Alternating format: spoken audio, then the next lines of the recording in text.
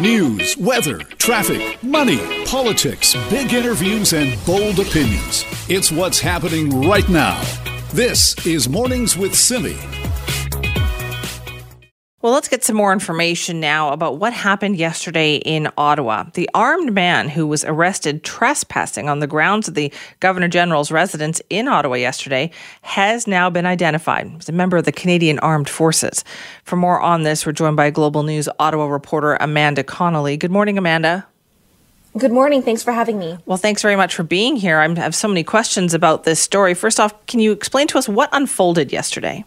Yeah, so this all started early yesterday morning here in Ottawa. We started seeing reports shortly before 8 o'clock of a police presence up at Rideau Hall, which, of course, as you mentioned, is the official residence of the Governor General, and Prime Minister Justin Trudeau also lives on the grounds there in Rideau Cottage.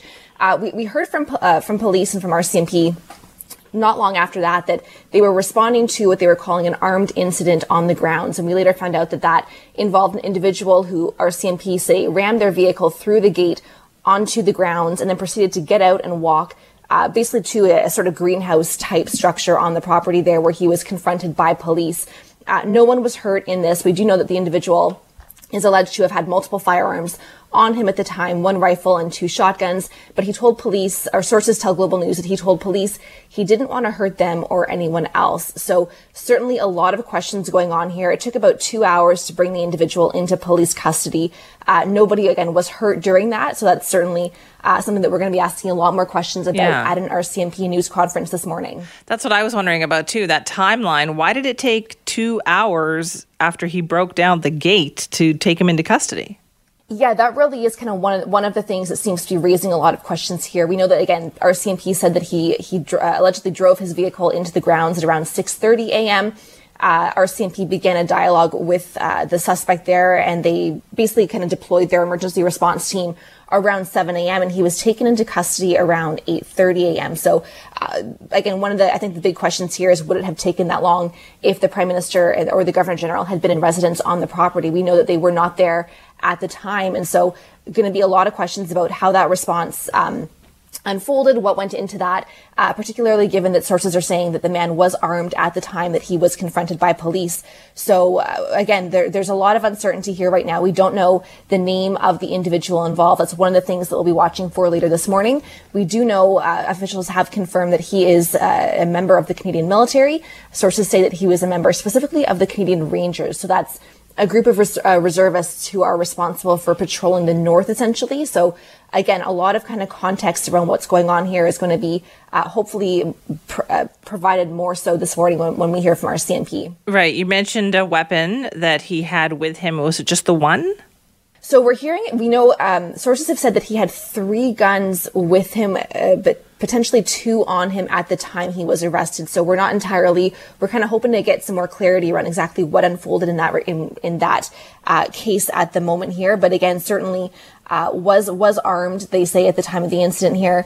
And what we've heard so far as well is that the man was indicating that he wanted to speak to the Prime Minister and send him a message, saying that he had recently lost his job and expressed frustration about the government payouts that were coming amid the coronavirus pandemic, saying that sources are telling us he was saying that Ottawa wasn't doing enough. So again, what the context is around that, I want to emphasize as well, he did surrender to police peacefully, and again, nobody was injured. So it's certainly an unusual situation here. There's a lot of things we just don't know at this time.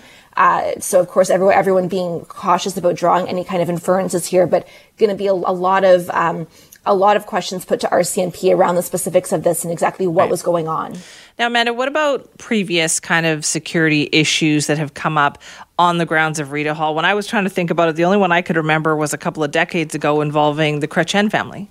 Yeah, of course, there have been, not a lot, but certainly there was an incident there when the Jean Chrétien was Prime Minister, involving an intruder at 24 Sussex who was wielding a knife at the time. And again, that was a number of years ago, but certainly it's not the first time something of this kind of nature has happened, but it's certainly not common.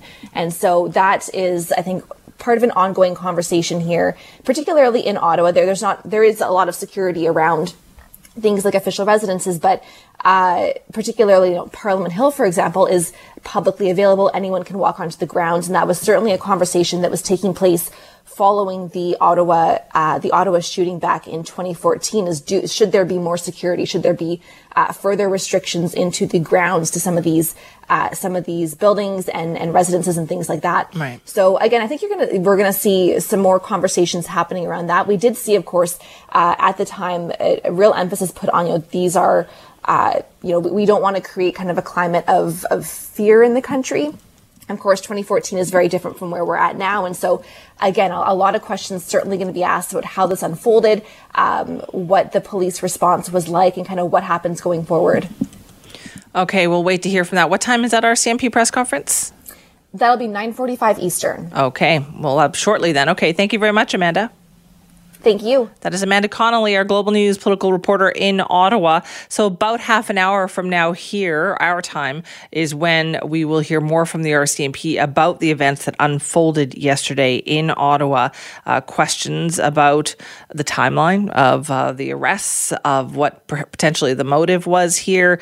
But again, hope to get some more answers from that RCMP press conference. We are so lucky to live in such a beautiful country as Canada.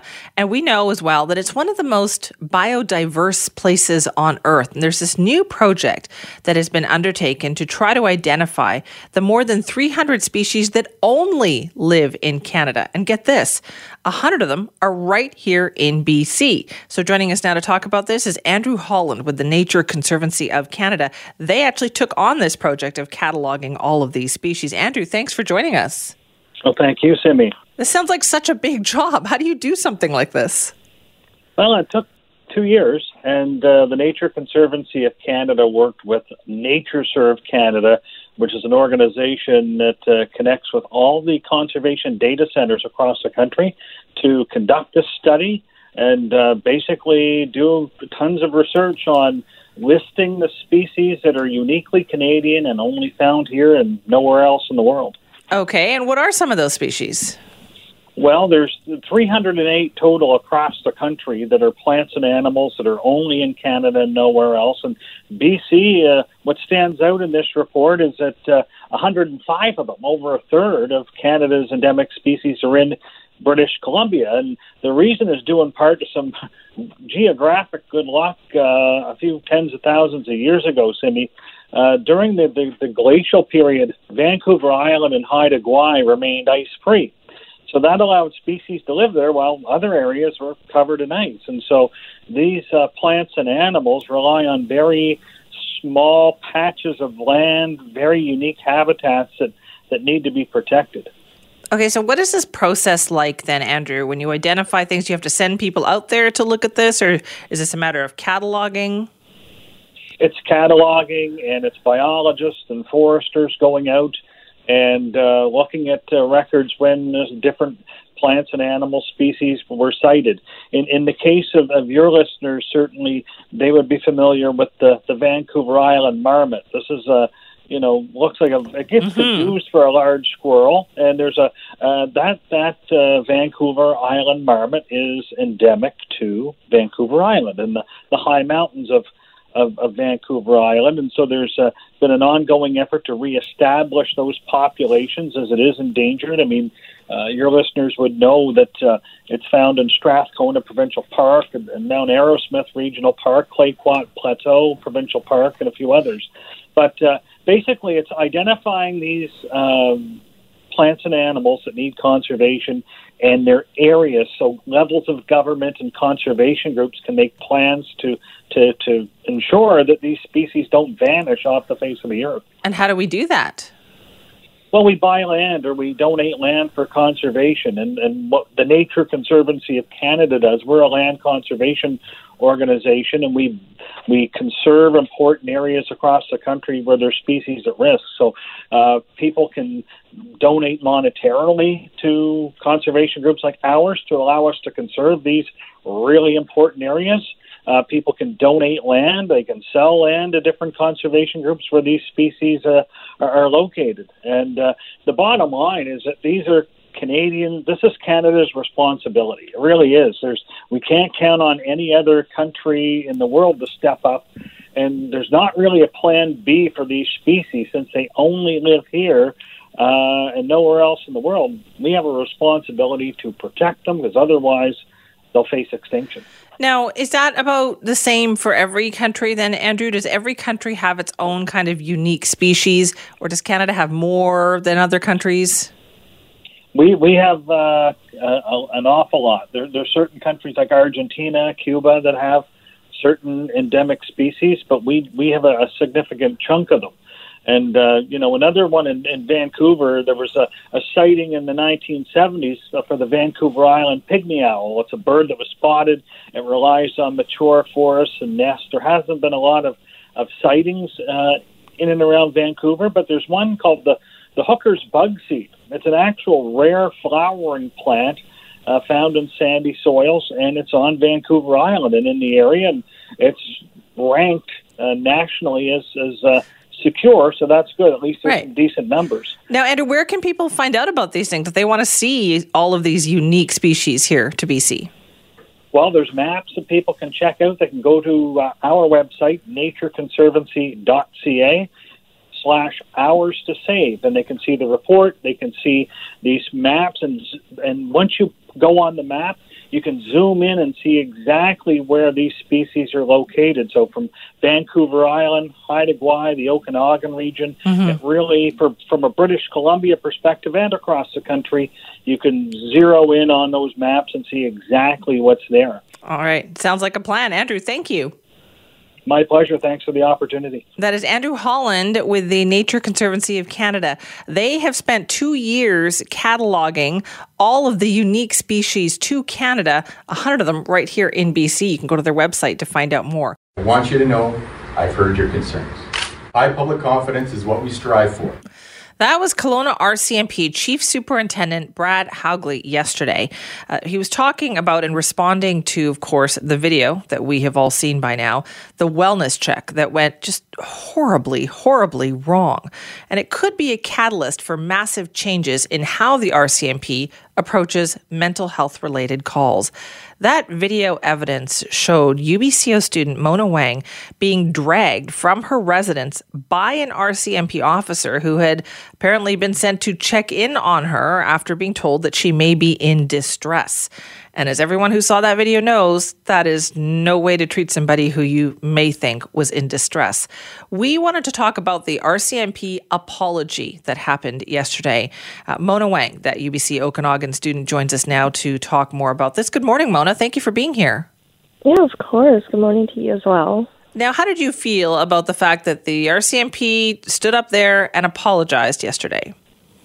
Yeah, I do accept the apology, and I think that's very kind of them, but out of all of this, I just want to see some change. That's really what's important to me. I want to see them really be accountable for their actions and see some kind of punishment or any kind of justice given. An apology is one thing, but I really want to make sure this doesn't happen again. Have you noticed a change in how the RCMP has approached this case since the video was made public versus before people saw the video? Yeah, so I filed the case in January, and although the RCMP knew about the filing, it wasn't until the video came out that Browning was put on administrative duties. And so I don't think it takes a video to do something about a complaint. People have come out after my story and said similar things have happened, but they didn't have the video proof. And so they went to the police station and filed a complaint that was just thrown out. And I think that's awful. I think, when they get a complaint, it should be taken seriously and they should investigate into it. I think everybody had that reaction, right, when they saw your video. Does it make you feel more supported, Mona? Does it make you feel any better to know that people are so kind of horrified on your behalf when they see that? Yeah, it does, actually. I've gotten a lot of support from people online and people in my community, and it really does help me through this time. And, I just think it's really important for people to realize that, mental health issues is not something that's new, and it's not something that is hidden. There's, 1 in 5 Canadians may suffer some kind of mental health crisis in their life, and there's definitely not enough supports or not enough information given to the police on how to handle these and whether or not the police should be handling these in the first place. What do you think is the better way to deal with this, a situation like this? I definitely think that the PACT program in Kelowna that they're really pushing could definitely help. But, on one hand, it is the mental health support that's not there. But on the other hand, it doesn't take medical training to have that level of compassion to know you shouldn't kick someone when they're down. I think, there should definitely be a lot more training on the police factor and really, kind of screen to see if they really have that level of empathy. And I genuinely don't know if they do. Do you remember kind of that night you talk about the empathy, and that was what struck me, where I thought, how can somebody treat another person like this when you're being called to deal with someone in distress? What do you remember about that night? She was very, right from the get-go, she had this idea of me, and she was saying, stop being dramatic, and, all of these really awful things that you should never say to anyone, much less someone who's in mental distress. And I was pleading with her because she was threatening to take away my dog and my housing. And I was pleading. I was just saying, don't hurt my dog. Even in that moment, right? That was what I was focused on, was the fact that my dog could be taken away. And even when I was pleading with her during that, there was no reaction. She still continued to drag me. And it was baffling. How did you recover from that? Definitely a lot of support from my friends and family, and I've been getting a lot of mental health supports as well, and I can say for sure that I'm in a better place than I was in January. And was the school supportive? They definitely were. I think most universities have some form of support in terms of mental health. Whether or not that could be expanded is another topic, but most universities do provide some form of support to their students. So you say you accept the apology, from the RCMP, but what would you like to tell them? What is your message to them? I would say, to just keep each other accountable for their actions and to really take complaints seriously, because we don't file these complaints for no reason. And it shouldn't take, such baffling evidence for something to be done. And, I feel like there's definitely an unspoken police rule where, you take care of each other and, you kind of just push it aside. And I think that's awful. The whistleblowers that were part of the police force, they end up getting fired for coming out and talking about police misconduct. And that's just awful. You shouldn't be penalized for trying to do the right thing. All right, Mona, thank you very much for your time. Yeah, of course. Thank you so much. And good luck. That is Mona Wang, a UBC Okanagan student. She is the young woman that you see in that awful video, the one who needed a wellness check. Police were called, and then you see her being dragged down the hallway and just treated so brutally by the RCMP officer. Well, Kelowna RCMP Chief Superintendent Brad Hugley yesterday had a press conference where he apologized to Mona Wang and recommended that, yes, they beef up their mental health supports moving forward. But, Mona made some great points there. We're talking basic empathy here. Yes, absolutely. We need more mental health supports, more mental health training for officers for how to deal with these situations, or maybe, a special team that deals with these situations, but also just the lack of basic empathy too. That is something that feels like you could teach that pretty quickly to officers who need to be taught that. Well, we're all looking for a little something different to do these days, but how comfortable are you with the idea of actually going to see a movie? Yes, at the movie theater. Will there be social distancing? How is this going to work? Well, our Nikki Reitmeyer had a chance to speak with Sarah Van Lang, who's the Executive Director of Communications at Cineplex. You guys must be so excited that finally movie theaters across BC, across Canada are starting to reopen again. Oh, that we've spent the past, 3.5, almost 4 months preparing for this day, and we couldn't be more excited. So what do moviegoers need to know? Because I imagine, like most everything else that's reopening, there's going to be a few changes. Yeah, the first thing that I want everybody to know is that our top priority has always been the health and safety of our employees and guests, and we really have used the past 3.5 months to plan for this day. The day that our doors closed was the day that we started planning for our reopening. So guests are welcome, and we know that this is important. So we've actually compiled a landing page on Cineplex.com that outlines many of the measures that we're putting in place. We wouldn't be able to outline all of them, but it outlines many of the measures that we're putting in place from a health and safety perspective. So you can go there, you can educate yourself and make your choice. Let's talk about that $5 ticket offer too. Is it true you can go see a movie for $5 while you guys are reopening? Yeah, so to welcome movie lovers back to our theaters, we'll be showing popular new releases that you may have missed on our screens. It's actually some of the titles that were on the screens when our doors closed in March. So the best part about that is that it's going to be $5. So $5 regardless of the showtime, regardless of the film, and regardless of the experience. It's $5. And as you alluded to, it's actually going to be $3 on Tuesday. That reminds me of my childhood. There used to be a cheap movie theater down the road from us where you could go see a movie for $2. It's a bit of a throwback in terms of the pricing, but it's as we ease back into operations and as we start to see Hollywood titles coming out at the end of the month. Yeah, I wanted to ask you about that, actually. What movies are you screening right now? And did movies that were supposed to be released during those really bad months of the pandemic, did those release dates get pushed back? They have been pushed back. So one of the things about closing down your theaters for 3.5 months is that you get an amazing stockpile of titles for the latter half of the year. So we've got a lot of really exciting movies coming down. We've got Mulan. We've got the new Top Gun coming. There's a new Wonder Woman film coming. So there's a lot of amazing, exciting content that's coming in the latter half of the year that we can all look forward to, and we have discounted pricing up until then. Well, that's great. So what, I imagine by 2022, we can expect you guys to be screening a film about how a crazy pandemic swept across the world? Well, didn't you watch Contagion while the pandemic was happening and we were all in lockdown? I know that was one of the top trending movies on the Cineplex store at a certain point. Yeah, that's right. I heard people saying, wait a minute, this kind of reminds me of the movie Contagion. Got to be honest, I didn't watch it because there was enough reality for me in my day-to-day life. But yeah, I know that it was particularly popular as well. Well, Sarah, thank you so much and best wishes with the reopening. Thank you so much. We'll see movies. Well, I have a feeling that in the next couple of years, infrastructure projects are going to be really important to getting things back up and fully running again. And in fact, the federal government is unveiling a new project for BC later today.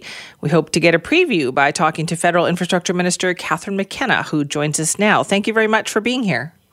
Hi, Simi. How are you doing? I'm happy to be here, not in person. But, yes, exactly. At least on the phone. We haven't had an in-person guest here in months. So yes, it's all on the phone.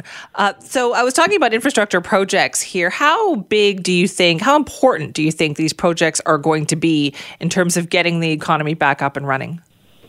Look, infrastructure projects are critical. I realize my title is actually Minister of Infrastructure and Communities, and it's really the communities piece that I think we all understand a lot better. We're spending a lot of time in our local communities, and we recognize how important it is to have good community and recreation facilities that we're announcing today, to have access to trails and paths in the outdoors, to be supporting Indigenous peoples. I mean, we've seen a big uprising in people looking for more inclusivity and tackling systemic racism. So making these investments in Indigenous communities. And that's why today we're announcing projects across BC. So 92 projects.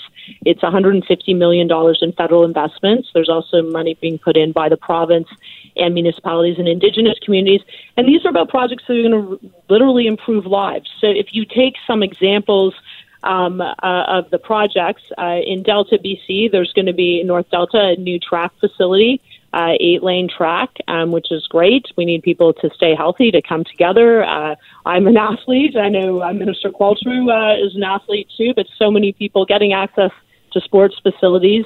There's also the Grouse Mountain Regional Park Trail. There's going to be improvements made there, and I know people getting out to nature, so incredibly important. And when you look at the projects, a significant number of the projects, 31 projects, are Indigenous. So with Indigenous communities, that can be cultural centers to promote Indigenous culture. There's also a clean power project. So these are things that are really, it's about improving lives. It's also about creating jobs, and that's incredibly important. We know we need to get our economy back on track. clearly in a safe way. So that's what we're doing. Very excited about these announcements today. Okay, so are these new projects that are being announced? Were these previously on a list? These are all new projects. So as I say, it could be new facilities, community culture and rec facilities. It can be upgrades. There's in West Vancouver, there's a ferry building restoration project. So these are projects that really are very local in nature, but projects that make a real difference. And they will also create jobs, build stronger communities. And that's what we need to be doing right now as we look at how do we get through COVID time. Clearly, we're not out of the woods at all yet, but making sure that we're creating jobs, we're growing the economy, and also improving people's local communities. Is this a time then for these communities to think of projects like this that could be done if the federal government has its eye on how to help out? Well, we have an infrastructure program, a $180 billion infrastructure program, and we've been making investments across British Columbia, across Canada, in everything from public transit. So clearly a great interest. I know I've spent a lot of time in Vancouver area talking with mayors and transit authorities and people about how to get around faster, cleaner, cheaper. So that's incredibly important. We've been investing in wastewater, in clean power, in, as I say, community culture and rec, in rural and northern communities. So these investments are investments that pay dividends, both in the short-term jobs, but also in the long term in creating vibrant communities, which is good for local economy. So yes, the infrastructure program continues. So we're getting, I know BC has intakes for different opportunities. And then, we're committed to moving towards a cleaner future. So continued investments in public transit, in sustainability, in projects that improve lives. And I think now we're paying a lot of attention to inclusivity. I think you've seen folks really come together. Canadians say we need to make sure that we're building inclusive communities. And I'm very focused on how do we invest in all communities so that all kids have access to good facilities. Right. And I think that's incredibly important too. So this is the next phase then, would you say, of kind of COVID-19 recovery? Well, this is our infrastructure program. While, there's been a lot of focus by our government and, I'm part of cabinet and part of the Liberal team, including a very strong group of members of Parliament in BC. We've been working on how do we support everyone through COVID-19. And those are kind of the direct supports, the emergency response benefit, the benefits, the support to businesses. But we also still need to be continuing to invest in infrastructure. That every dollar you invest has huge dividends, both in terms of creating jobs, growing your economy, but also social dividends, improving your communities. So we're going to continue doing that, of course, in a safe way.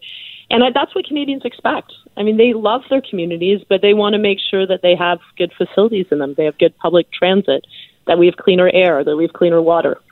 So all of those supports that you mentioned, the COVID-19 supports from the federal government, then do you see those, like we're getting to the end now, right, of these, or like by the end of summer, we're supposed to be moving and thinking about not having those supports. Is that an ongoing discussion within the government then about how much longer that can continue? Look, absolutely. We need to be flexible, though. I think that's the one thing that COVID has taught us as a government, that we need to listen to Canadians. And the Prime Minister has been clear that we will always stand up and we will support Canadians through this. And the only way you get an economic recovery is if you deal with the health piece. And so we do need people to make sure they're taking measures to stay safe. And that's why, we're requiring, and working with provinces and municipalities, requiring people to stay home, requiring people to physically distance. And that can be very challenging. It can be challenging for businesses. It can be challenging for individuals. Gosh, it's challenging for parents. I've got 3 kids at home. And I feel very fortunate. But some, we have essential workers, single moms who are going to work. What do they do with their kids? So I think that there's some very broad reflections, and we're going to continue to work through this.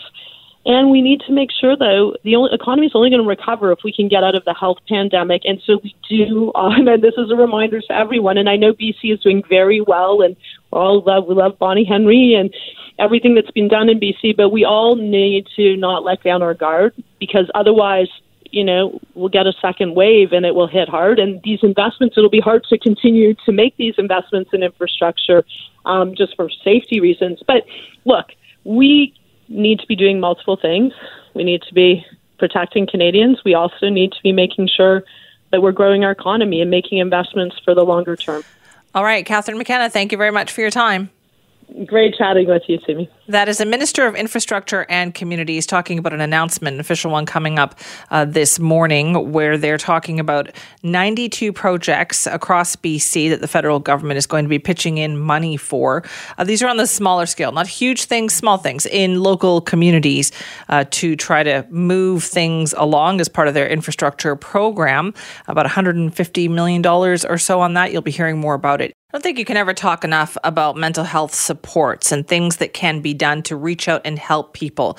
There's a new virtual counseling service for youth aged 12 to 24 that has launched. And this is just to support young people with mental health and addictions issues at no charge. We wanted to learn more about this. So joining us now is Alicia Raimondo from Foundry Virtual, the project manager there. Alicia, thank you so much for being here. Thank you so much for having me, and good morning. Well, good morning. Tell me, how does this work? So it works by young people or their families. Their family members can get access to services on here too. Give us a call, or they can visit our website, foundrybc.ca/virtual, and they can learn a little bit more about the services. And if it's interesting to them, they can make an appointment. And we offer same-day appointments. We offer walk-in counseling, groups, peer support, and we have a lot of amazing services coming up as well, such as, appointments with nurses and doctors and many other amazing things that we'll be offering on Foundry Virtual. Well, I like to see these things because I think we're starting to pay more, I hope, attention to young people with mental health issues. Do you think that's the case? It's definitely way more talked about, and we're really setting up a lot of resources and services than when I was younger. When I was younger, I dealt with depression and anxiety and even attempted suicide, and there was not a lot of resources and not a lot of support. And so when I felt better, I really wanted to raise awareness around mental health. And then when we raised awareness, I really wanted to make sure that there was resources that were meeting this increased need now that we're talking about it. And that's something I really love about working for Foundry and creating something like Foundry Virtual, is just meeting young people where they're at and giving them all of the different services that they might need in one place. Because once you approach a youth, then are they willing to talk about what's bothering them? Young people today, I think, are way more willing to talk about the issues that they're going through and the things that's bothering them than I think when I was younger. I think the thing is that they're willing to talk about it if we're willing to listen and we're willing to meet them where they're at and support them. And I think that's something that I'm really excited that we get to be able to do for them. Oh, once again, where can people find out more information? Yeah, people can give us a call at 1-833-308-6379 or head to foundrybc.ca/virtual, and all of the information will be there. All right. Thank you so much for your time. No worries. Have a great rest of your day. You too. That is Alicia Raimondo with Foundry Virtual. This is a new virtual counseling service aimed at youth aged 12 to 24 that they have launched. And this will help young people with mental health and addictions issues at no charge too. So if you know somebody, or if you are somebody who would like that service, you should definitely be checking that out. Well, there are a couple seat sales going on over the last few days to entice people to buy airline tickets. But sounds to me they're going to have to do some enticing, because once people heard that airlines like Air Canada and WestJet were no longer going to be keeping those middle seats free for social distancing purposes, well, I think a lot of people thought, maybe I'm going to put a hold on that flight domestically that I was thinking about taking. And still no word really from the federal government about how they think this is acceptable. What are the health complications, repercussions that might arise from this? Well, federal NDP health critic Don Davies says it's time for Transport Canada to do something about this, and he joins us now to talk more about it. Thank you very much for being here. Great to be with you, Simi. What do you think the government should do about this? Well, I think that it's absolutely clear that the federal government has to immediately implement mandatory rules for physical distancing aboard passenger aircraft in Canada. It's been optional up to now, and as you pointed out, Air Canada and WestJet on July 1st have chosen to drop their voluntary physical distancing policies. And there's some airlines even that are charging passengers a fee to keep the seat next to them open. So this goes directly against everything we're being told about public health. And I think it's a dangerous loophole that needs to be closed. Has this been addressed at all by the government? I know people have asked. We asked to talk to Transport Canada about this and no response. No, and it's puzzling because Transport Minister Garneau, he has called physical distancing the most important measure, in his words, in response to COVID-19. So you have to question why airlines are being treated differently than all other businesses across Canada. But up to now, it's been radio silence from the minister and the Liberal government. So what's going to happen here, do you think? I mean, is this going to move forward? Are we just kind of waiting for bad news? We already have 4 flights that have an alert on them. Well, I would hope not. And, some of these airlines like WestJet, they do fly into the United States, into some hotspots like California, Florida, and Nevada.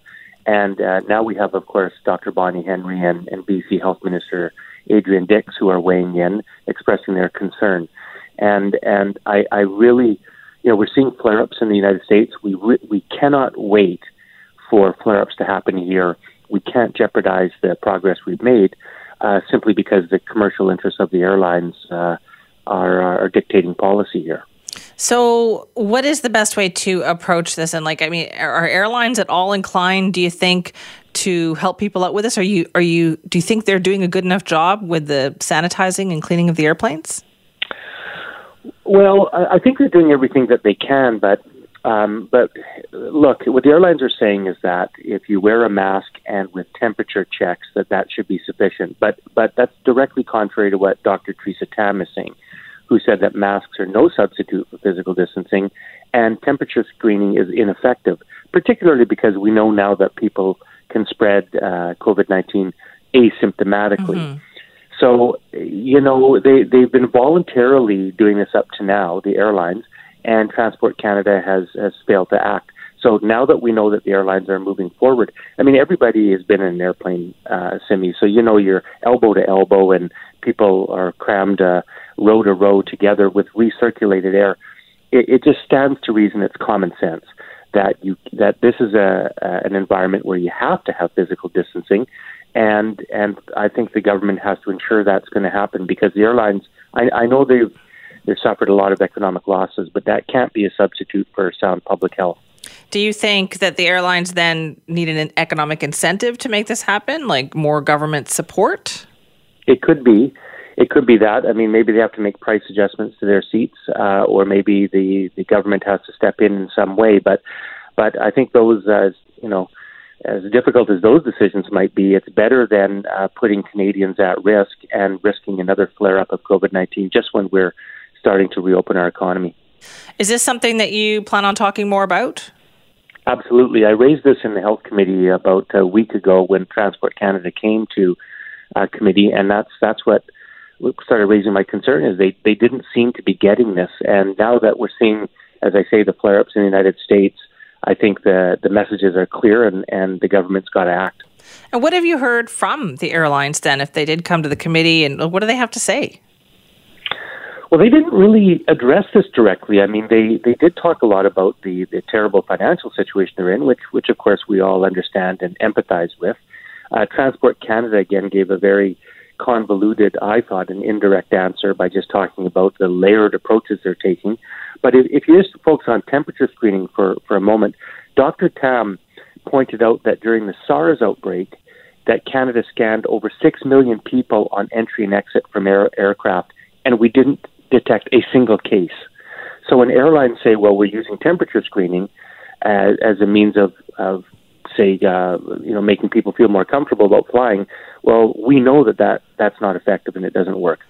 So, I don't think the airlines should be treated any differently than any other industry in the country. We're not letting restaurants, theaters, other places like that, grocery stores, we're not letting them violate physical distancing guidelines. I see no reason why we should be letting the airlines do it, particularly when I think it's a more dangerous environment. All right, well, we'll wait to hear more about that. Thank you very much for your time.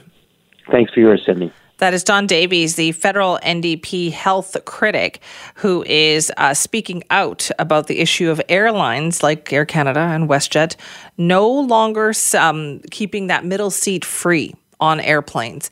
And that is a big deal for a lot of people because, just think, you felt crammed in before, right? That was before we knew what a concern COVID-19 was.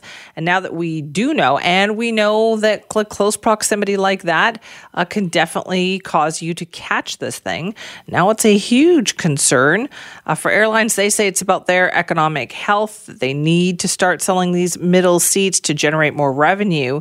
But is that more important at this point than keeping people healthy? You've already got, 4 alerts from some flights, domestic flights actually, where someone later was found to be diagnosed with COVID-19. Now, for more information on those flights, to make sure that you weren't on them or somebody you know wasn't on them, you can find that at globalnews.ca. Let's talk about this mystery that is making lots of headlines locally. Kind of gruesome.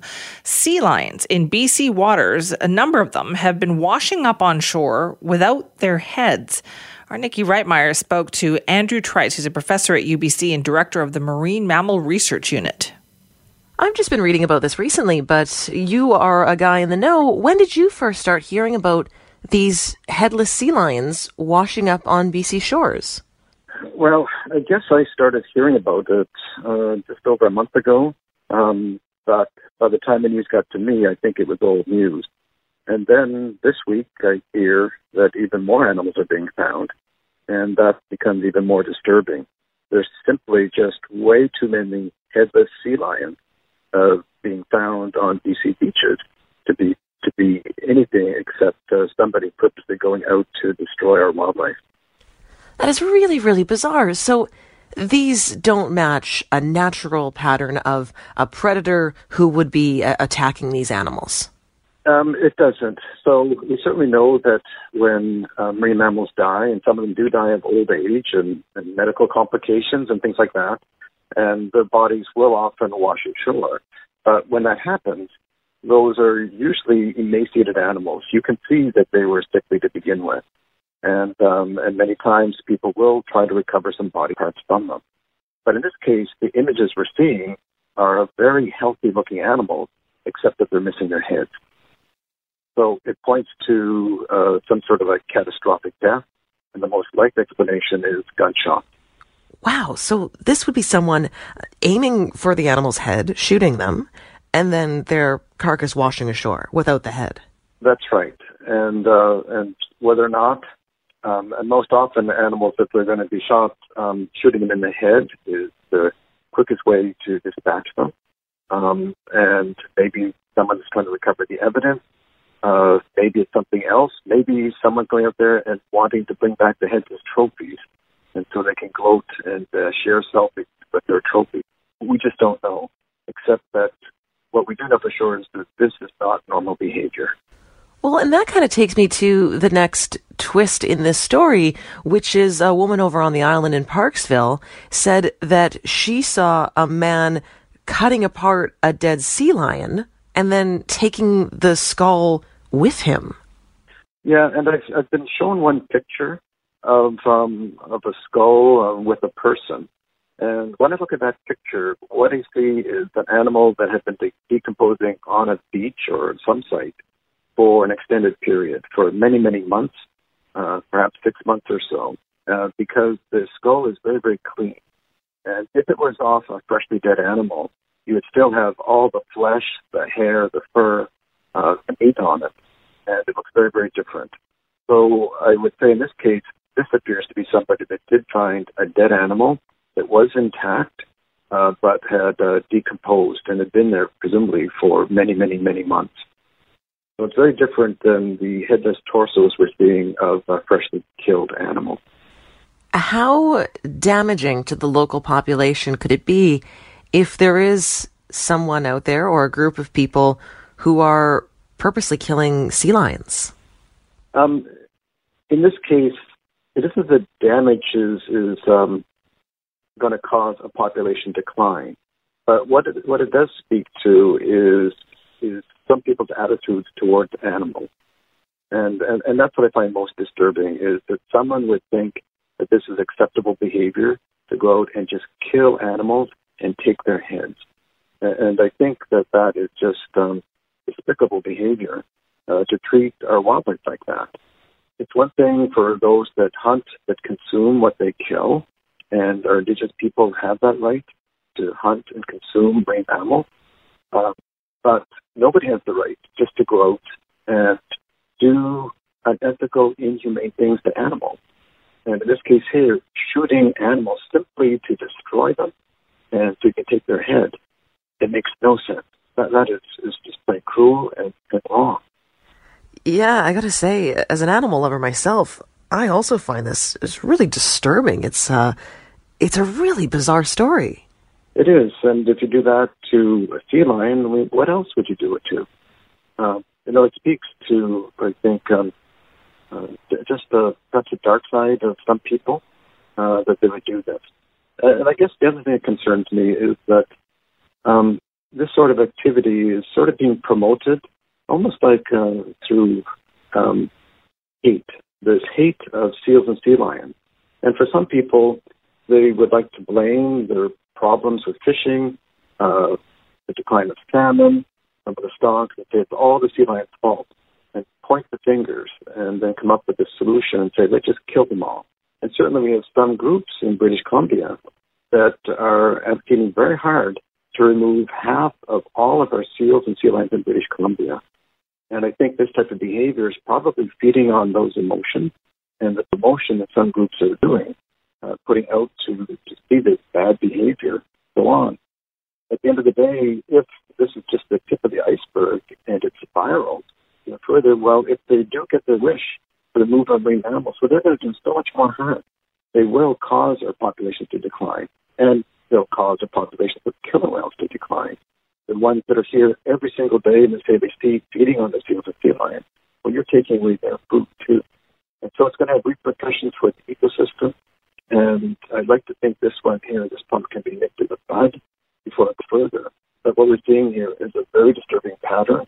It's new, and it seems to be being fueled by this frustration and this hatred that some people have against our seals and sea lions in British